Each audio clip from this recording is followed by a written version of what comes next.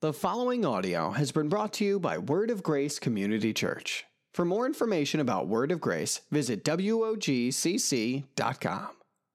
I want to start this morning by asking two questions to kind of identify where we are, kind of where our mindsets are this morning, and then also how we react to certain situations. Along the way, I may almost give you some bad advice this morning. You always look for good advice, but I'm going to give you some bad advice this morning. Change it up a little bit. You know, it gets a little boring just getting good advice all the time. So let's give some bad advice this morning. But most of all, let's just have a little bit of fun. First big question I want to ask, and I don't want you to overthink this at all, but with a show of hands, yes, I'm asking you to participate, and some of you are going, really? I just like sitting here. With a show of hands, how many of you do not identify yourselves as leaders? Do not identify yourselves as leaders. Many of us don't identify ourselves. Now we're getting a few honest people who are like, man, let me think about that. You don't identify ourselves as leaders. When I talk about leadership and I talk about discussing leadership, leadership simply means this: influence. Leadership equals influence. It's that simple. And so, thinking about that this morning, some of you who maybe raised your hand are maybe starting to rethink this a little bit. Because the thing is, all of us have influence. All of us do. All of us are leaders. When I engage people in leadership talks, sometimes I'll ask them, do you picture yourself as a leader? And many times I'll get a no. Sometimes we get a yes. But when I get the no, I always ask them, do you ever just turn around and see if there's anyone following you? You know, as a parent, I have two little ones that are following me all the time. Me and my wife have been painting and stripping wallpaper all weekend, so if I'm a little tired, I apologize. But I had two kids last night that wanted to paint, and they wanted me to show them how to paint. And really, I was just trying to have some me time with a roller. But it was a teaching moment, and they wanted to know how do you do this, how do you do that. I always have someone following me. If you're a parent, you're a leader because you have influence. Do you ever have anyone ask you advice? You ever ask, what do you think I need to do about this? Or in just conversation, what are your thoughts about this? That is influence. All of us have influence. All of us are leaders. We're all leaders. We've all been given influence. So my question is, how are you doing with that? If we're all leaders on the same playing field this morning, then I think we first need to identify how we're leading ourselves first, and then how are we leading others. First, leading ourselves. When I talk about leading ourselves a lot of times with people, I first talk about goals. Do you have goals in life? Do you have goals for your future? Do you know where you want to be 10 years from now? Some of you are just thinking about this for the first time this morning. What are your goals for life? What's your daily routine look like? What does your education look like? People are like, I graduated a long time ago. What are you talking about, some education? You know, I heard a great quote one time from a speaker named Jim Rohn. He said this: formal education will get you a job, but self-education will make you rich. Now, I'm not just talking about money this morning. I'm talking about a rich life, educating yourself continuously, learning something new every day.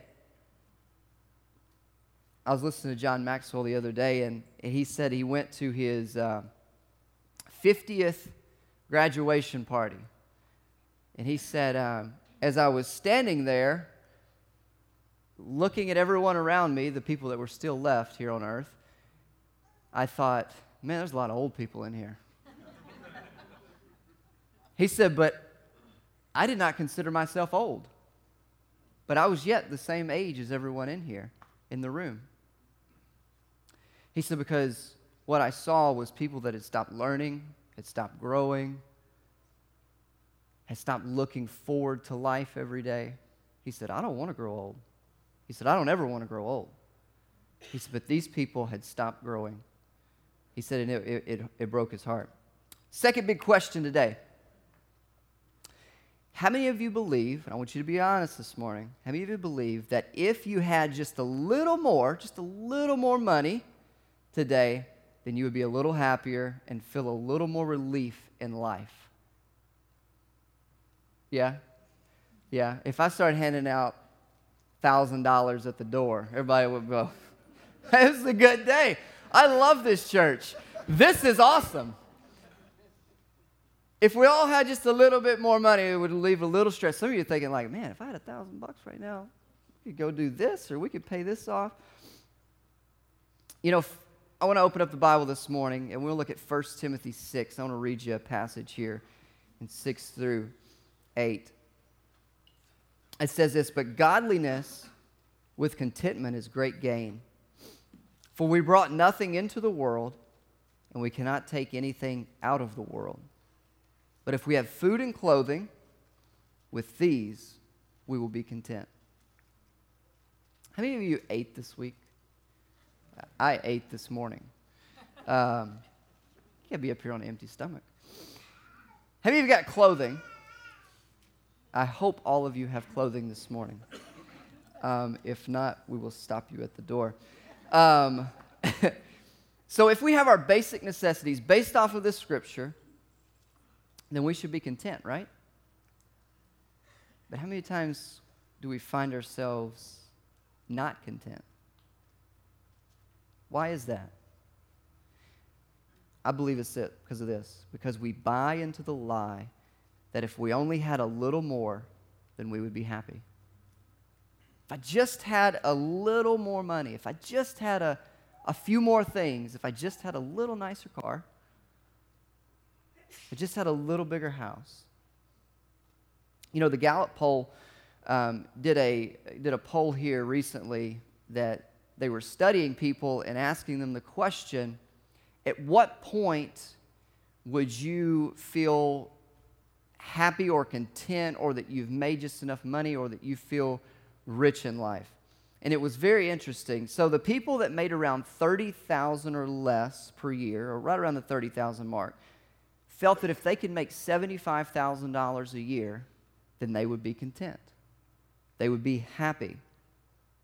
Now, the interesting fact was that when they interviewed people that made around $50,000 a year, they felt that if they could just make $100,000 a year, that they would be content and they would be happy.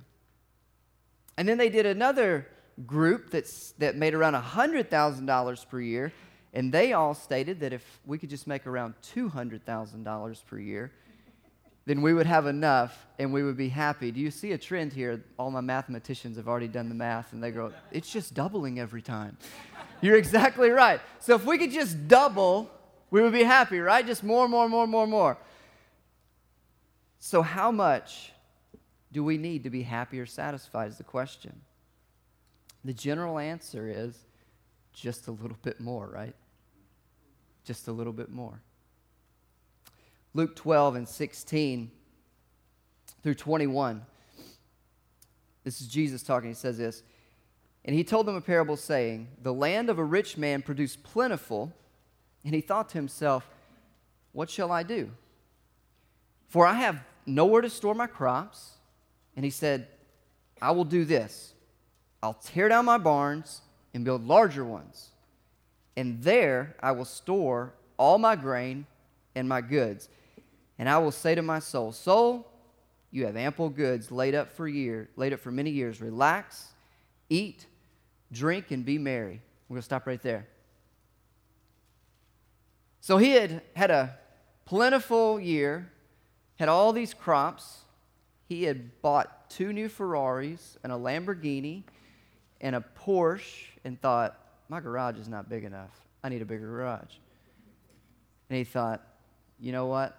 Now we're good. I'm going to sit back and I'm going to look at everything that I've obtained, and I'm going to relax and say, it's well with my soul. But God said to him, fool, this night your soul is required of you, and the things you have prepared, whose will they be? So is the one who lays up treasure for himself and is not rich towards God. You see, it's not about what we can harbor up for ourselves. Give me, give me, give me, give me, give me. It's about how can I make an impact, an eternal impact while here on earth. How can I make more in order to give away more? How can I live a life of generosity and an open hand with no matter where I'm at? No matter what scale I'm on. I'm not driven by personal need or personal want.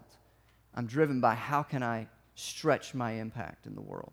How can I stretch my giving? How can I impact people's lives? So when is enough?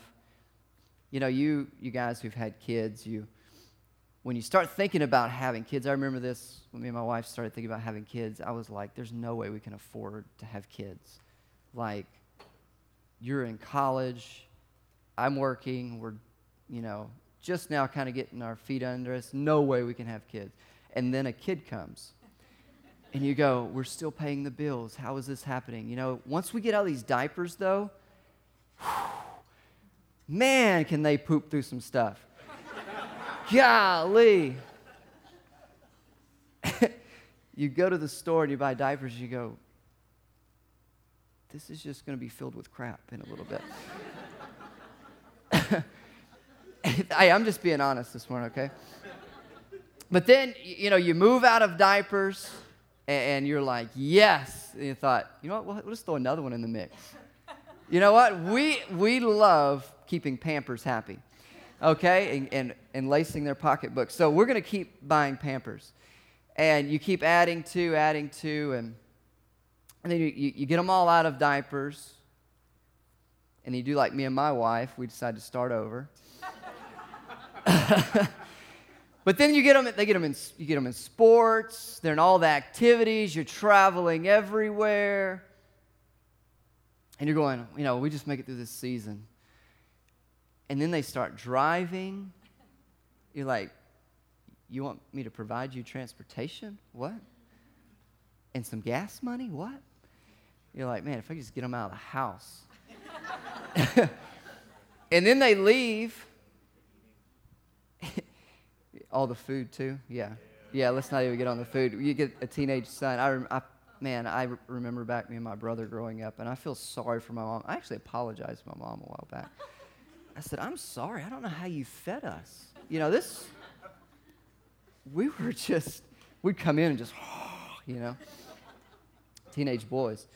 But the thing is, you get them out of the house, and then they bring more the next time they come around. Or you have, like, the boomerang kid. You send them off to college, then they just, and they're back in your house. You don't know why. They just keep popping back. You send them out, and they come right back to you. Some of you are the boomerang kid. I'm sorry. But let me switch gears a little bit this morning. Let me tell you this. If life is going great for you, if you wake up and you feel like, I've got plenty, my life is in surplus, I feel overwhelming joy when I wake up in the mornings. If you think, God, wow, how awesome are you? Your heart is full, then I want to give you some bad advice this morning on how to very quickly become dissatisfied and live a life of offense. So this is going to be the bad advice section, okay? This is the fun section. So you're going to have to kind of go with me here. Number one, bad advice is focus on being ungrateful. 1 Thessalonians 5:16-18 says, rejoice always, pray without ceasing, give thanks in all circumstances, for this is the will of God in Christ Jesus. This is terrible advice. Mine was better. We should focus on being ungrateful. You should do the opposite of this statement. Why rejoice always and pray without ceasing? Resent God's goodness in others' life and ignore your own life. That is a way to focus on being ungrateful. Number two, this is bad advice, remember. Compare what you have to people who have more. 2 Corinthians 10:12 says, not that we dare to classify or compare ourselves with some of those who are commending themselves, but when they measure themselves by one another and compare themselves with one another, they are without understanding. Let me tell you something. If you want to live a life, full of ungratefulness and you want to compare to others, just binge watch HGTV for a while. You may love your house before, but you binge watch some HGTV all day and you hate your house by the end of the day. My wife is like, I got so many things pinned right now on Pinterest for you to do. Don't you love this? I saw it on HGTV the other day. We could do this. I mean, actually, you could do this. I see it, you make it type thing. She walks in and says, yes, it looks great. Or no, you need to redo that. Binge watch some HGTV. Some of you that were laughing in here, you know what I'm talking about. And some of you husbands, you're like, amen, underneath your breath. Don't say it too loud.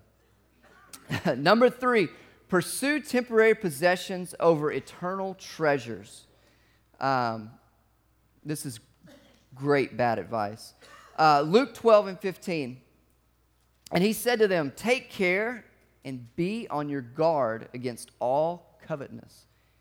For one's life does not consist in abundance of his possessions. Just do what I said. Don't listen to Jesus here. Pursue temporary possessions over eternal treasures. Bad advice. Number 4, this is the last one. Develop an attitude of entitlement. I deserve it. I deserve this. Here's what I want you to do when you leave today. I want you to leave today. I want you to go outside, get in your car, and I want you to drive to the place that you live, and I want you to push a button that opens a door. Drive your car into its house, your car's house. Gripe about how your car gets bad gas mileage and is not as nice as those heated leather seat ones. Walk into your closet. Walk into your climate-controlled environment. Walk into your closet and touch all your clothes and passionately say, I have nothing to wear. You guys are laughing because either you've done it or you're married to someone who's done it. I'm not going to say what happens in my house. It's totally me. Do that again and again every single day, and you will build an attitude of entitlement. I guarantee it. Now, have you would say these 4 were really bad advice? I mean, really bad advice. And a little hard to listen to. It was a little hard to say, actually, without cracking up. Yet many of us, if we are honest, this is the norm of our life.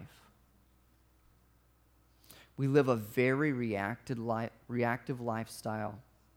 Give me. I need more. It's all about me, my wants, my desires. We want more for us. We want to get better for our sake. Dave Ramsey asked this question. He says, if I were to look at your bank statements, what would they tell me you value most? What would your bank statements say you value? Mine would say I really like food. Because me and my wife had a very honest discovery of our bank statements here a few months ago, and we were like, we really like food. We really need to do some adjusting here. And it was ugly. It was ugly to look at. Some of us may have gotten hit in the eyes with just that statement alone. Your actions are a reaction to what you believe. Many of us don't live a proactive lifestyle. We live a very reactive lifestyle. Have you ever thought about the environment that you're in each day and how it plays a role in the life you live? The environment, I'm not talking about just your house, I'm talking about the people you're around, the conversations that you have, the things that you watch, your environment. what is it that you're putting in? Because it makes a very, very compelling reaction. I want to show you a clip this morning from a Christian speaker, author, and scientist, Joseph Greene. Him and his team put together this study of a few kids, but I feel that it's very telling and very eye-opening for us today. So if we could play that clip this morning. I want to take you to some laboratory experiments so that we can develop a model, a way of thinking about influence. So at our labs, a couple of years back, we brought a whole bunch of munchkins together, a bunch of kids, 6th and 7th graders. We wanted them to be old enough to understand money and be motivated to some degree by it. So we brought a number of children into the lab, and we gave them an opportunity to earn $40 by completing 4 simple tasks, $10 each, over a period of 10 minutes. So easy money, simple tasks, brief amount of time. And we hoped that they would save their money to go do something useful with it later. In order to help them save their money, we asked them to anchor their commitments to some goal. So listen in as they describe what they want to do with their money. Well, I was wanting to get a new video game, maybe a new pair of shoes. College money. Wait till Christmas comes and then buy my sister a really cute outfit. So they got a goal, right? They've all got something to anchor their intentions. Now the question is, how did they do? Now remember, 4 easy tasks, 10 minutes, $40. The only temptation we offered them was the opportunity to buy things at what we called our Change Anything store. So we set up a little table, and we had goods priced at 5 to 10 times what these kids knew you would pay in the store. So not a temptation at all. You'll see, for example, a candy bar available for $10, right? Or a tiny little hard candy for $2. So all these kids knew this was not a particularly good deal. How did they do in dealing with that modest temptation? Let's have a look.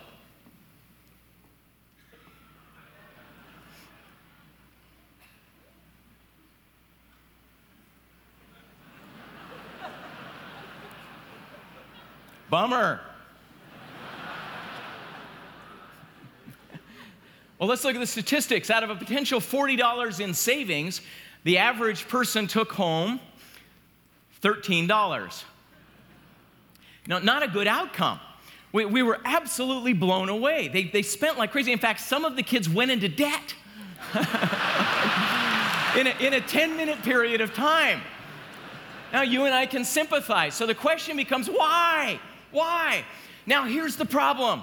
You and I, particularly with a religious perspective, so often believe that the reason people do what they do is because they lack commitment, they lack resolve. We describe these as personal motivation problems. This is a naive view of the world. And in fact, what it causes us to do is when somebody fails, we deliver another sermon, which often isn't what's needed. So Jane makes a commitment to make and keep small commitments to improve her incomes and savings, and she fails. What do? Do we give her a motivational talk? Well, we do if we don't understand influence.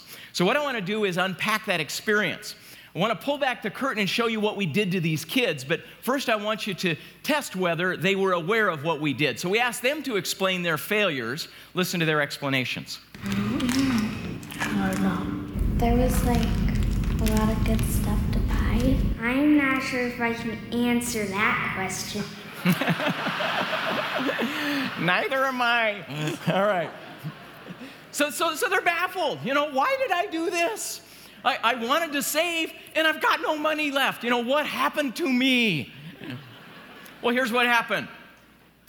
And this is where you need to start taking notes, because there were intentional influence systems put in place, the same that Jane is subject to as she goes out to try to keep the commitments she made to increase her income and savings. First of all, as each of the kids came in, we gave them a taste of their favorite candy.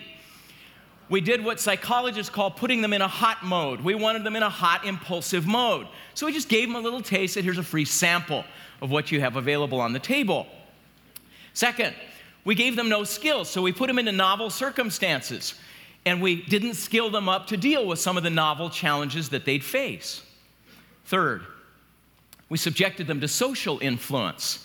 So you'll notice how the model is organized. These are the repeatable, learnable, intentional sources of influence. They embody all of what the social sciences have been repeatedly demonstrating for the past 70 years about why you and I do what we do.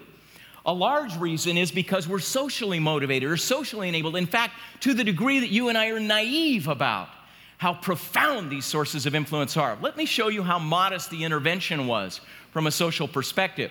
All we did was get accomplices, confederates, in at least the control condition, to come in and make a small statement, a small suggestive statement to the subject at the point that they were observing the store. You know, there's a lot of awesome candy over there. Much else. That's it. That's it. A guy in a red shirt saying, dude, right? That's all it takes. Source 5, we tried to manipulate structural incentives as well. All we did here was say, just spend as much as you want, we'll deduct it from your earnings later. We gave him a credit account, gave him a credit card. Would that make a difference? 6th, we surrounded the room with decorations. The decorations were pictures of children enjoying candy. Just gave them a few little cues. And what happens? $40 goes to $13 in 10 minutes. Now, this wouldn't be particularly compelling unless we had an experimental condition, right? So as good scientists in the room, what you ought to be asking is, all right, well, if you change those, would behavior change? Well, let's do it. So let's, on the first case, from a personal motivation perspective, let's not put them in a hot mode. No taste of the candy. We're going to remove that. Second, well, just give them a 60-second little practice opportunity for how to keep track of your savings and spending so you can keep a mental tally. 3rd and 4th, we'll ask those accomplices, those confederates, to take a different role. We'll just give them a different phrase to use. I'm going to save my money. How about you? I think I'm going to save my money. I think it'd probably be a good idea. Again, modest little invention. Kid I've never met, babbling about saving his money. Would it have an influence on me?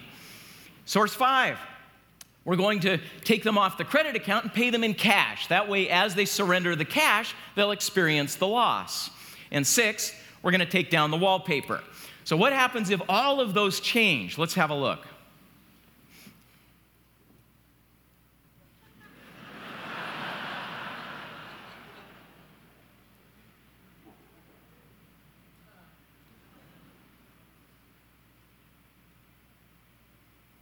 Now, anecdotally, it looks like things were much different. Let's look at the data.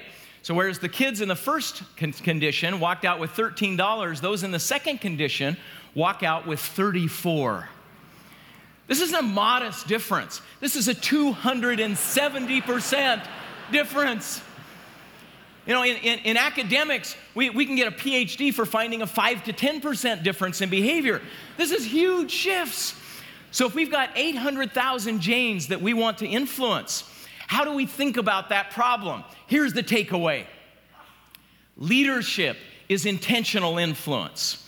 What we know is that if you amass a strategy that includes all 6 of those sources of influence, people change. That's how it works. Wow. It's pretty eye-opening, huh? So you're like, I've been set up. I should have bought that car. You know, how we live reveals what we believe. Simply put, how we live reveals what we believe, and I believe that the structure that we have around us pours into that, as you can see right there. Don't tell me what you believe, show me. Your actions are what paints the picture of what you really believe.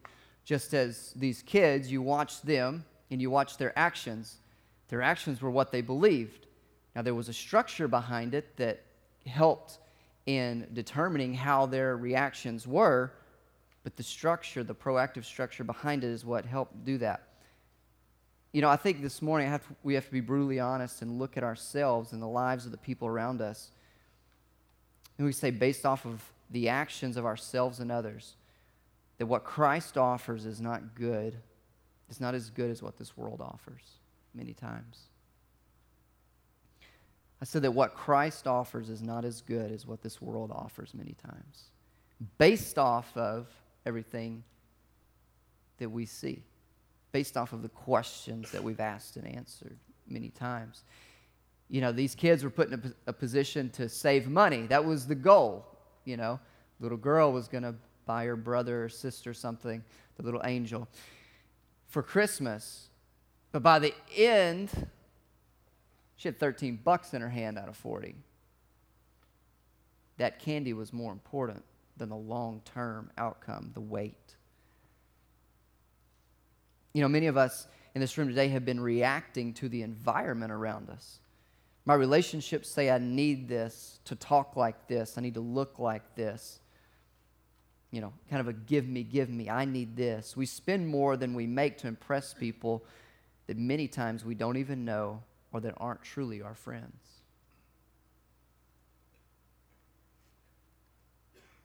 You know, we have the setup. I kind of look at those 6 things and say that's the setup. The reaction is the outcome. Many times, though, we're living in reaction mode all the time. If you're a person who struggles with anger, do you need to put yourself in an atmosphere where anger can come out? Do you need to be in a bar where that you could possibly getting into a heated discussion, where you could possibly have an outcome of a fight? No. It's a bad structure. It's a bad environment. It's bad socially. You need to change that.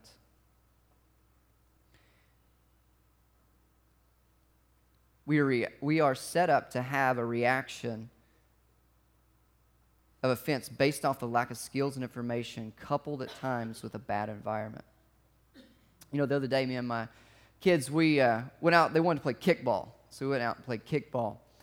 And if anybody knows me, they know that I'm highly competitive. Me and my wife are highly. Yep, right there. I got an amen on that one. I am highly competitive. Okay. I'm a highly competitive individual. There are no participation trophies in my house. You earn it, okay? So when my 6-year-old and my soon-to-be 9-year-old want to play kickball, I give them 7 outs. I get 1. Do you think I'm going to take it easy on them? Absolutely not. I'm going to kick that ball like it's never been kicked before. I'm going to catch everything that's kicked to me, and I'm going to hit them with the ball to get them out, okay? All right? It's on. And they know it's on. So we're playing the other day, and they're getting aggravated at each other. Why don't you kick it better? Why don't you catch the ball? And they're arguing with each other, and I'm watching this. And I'm just kind of laughing. I'm really just reeling out of breath is what I'm doing. I'm dying. But I use it as a teaching moment.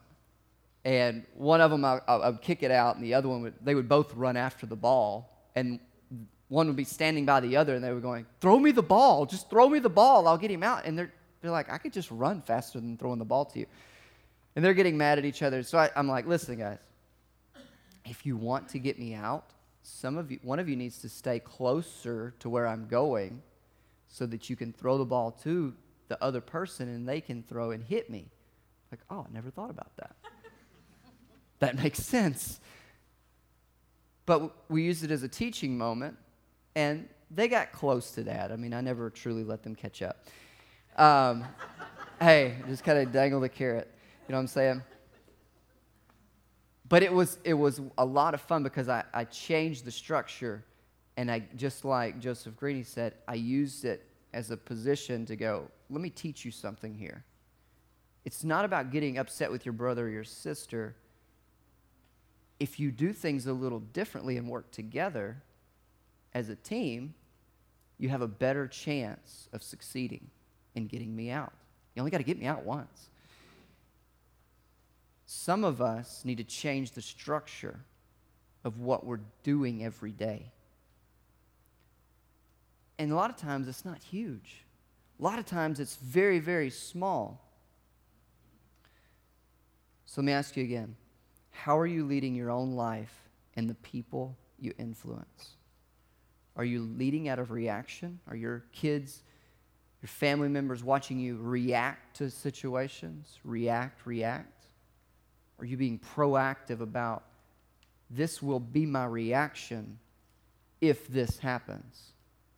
It's a proactive approach. It's not I blow up to everything that comes my way because I'm caught off guard. It's kind of like being caught off guard that you're starting over having babies. How does that happen? You'll get it in a minute. Some of us need to go home today and really just evaluate our lives. Are we continuing to live a life of reaction? If so, what actions do we need to take to stop the cycle that we're on? If you really take a true evaluation, sometimes we're like a hamster just running around on the little hamster wheel. Reaction. What is it going to take to get me off? That's what you need to be asking. I talked about earlier that I was going to talk to you about the Global Leadership Summit. This is a great tool. We wouldn't have it here unless we thought it was. It's a great tool to learn to be a better leader. Some of you, when you raised your hand earlier, very beginning, and said, I don't identify myself as a leader. I took away all those excuses because we all have influence and we all are leaders in a certain way. What are you doing with that influence?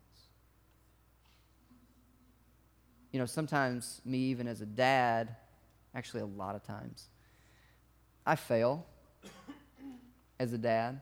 I got to go apologize as a dad. My reaction is not up to par with what I would like. So do I feel that I need to obtain more skills? Absolutely, as a dad. Even as a leader in what I do here, do I need to be obtaining more skills to be better at what I'm doing? Absolutely. All the time. It's like a constant learning all the time. Constant learning something new. So, because we feel that it's so important, the summit's so important, we're going to do something. If you did not go to church here and you just had a friend who was wanting to go, the summit is around $209 regular price to go. Because you go to church here, you get it for $89. But because we feel that it's so important, we're going to do something this week and next week. You can do it all throughout the week. You can actually do it today if you want to, but in the bulletin, there's one of these. Talks about all the people that are going to be speaking this year. Instead of $89, we're going to allow you to do it for $69 if you're interested. We're only going to run promotion really for our church this week and next week because we have a lot of leaders that come from outside of our church that are in our community that come to this, and it fills up really, really quick. But we want our church to have the first opportunity to get better as a leader and to increase the influence that they have. So I'm going to give you a little instruction before we leave. You can fill this out, and you can put it at the drop box. Does anybody know where the drop box is? You have a drop box in the church? Do you have a picture of the drop box? Do you have a picture? No? I don't know. There's a drop box. As soon as you walk out of these doors, right next to the office, there's a little drop box. It's silver. You can drop this in there if it's something that you would like for us to fill out for you. If not, if you're my techie people, you can go to the website, wogcc.com, and there's a link there that you can go ahead and sign up this week. After next week, Sunday night, it goes back to $89. It will always be $89 from that point forward. If it's a position that you're just not in right now, you can do the $89 later. So there's only a one-time, one-week thing that we're going to do just because we want as many people from our church to be able to do it. Thanks for listening to this sermon from Word of Grace. For more sermons or any other information, visit WOGCC.com.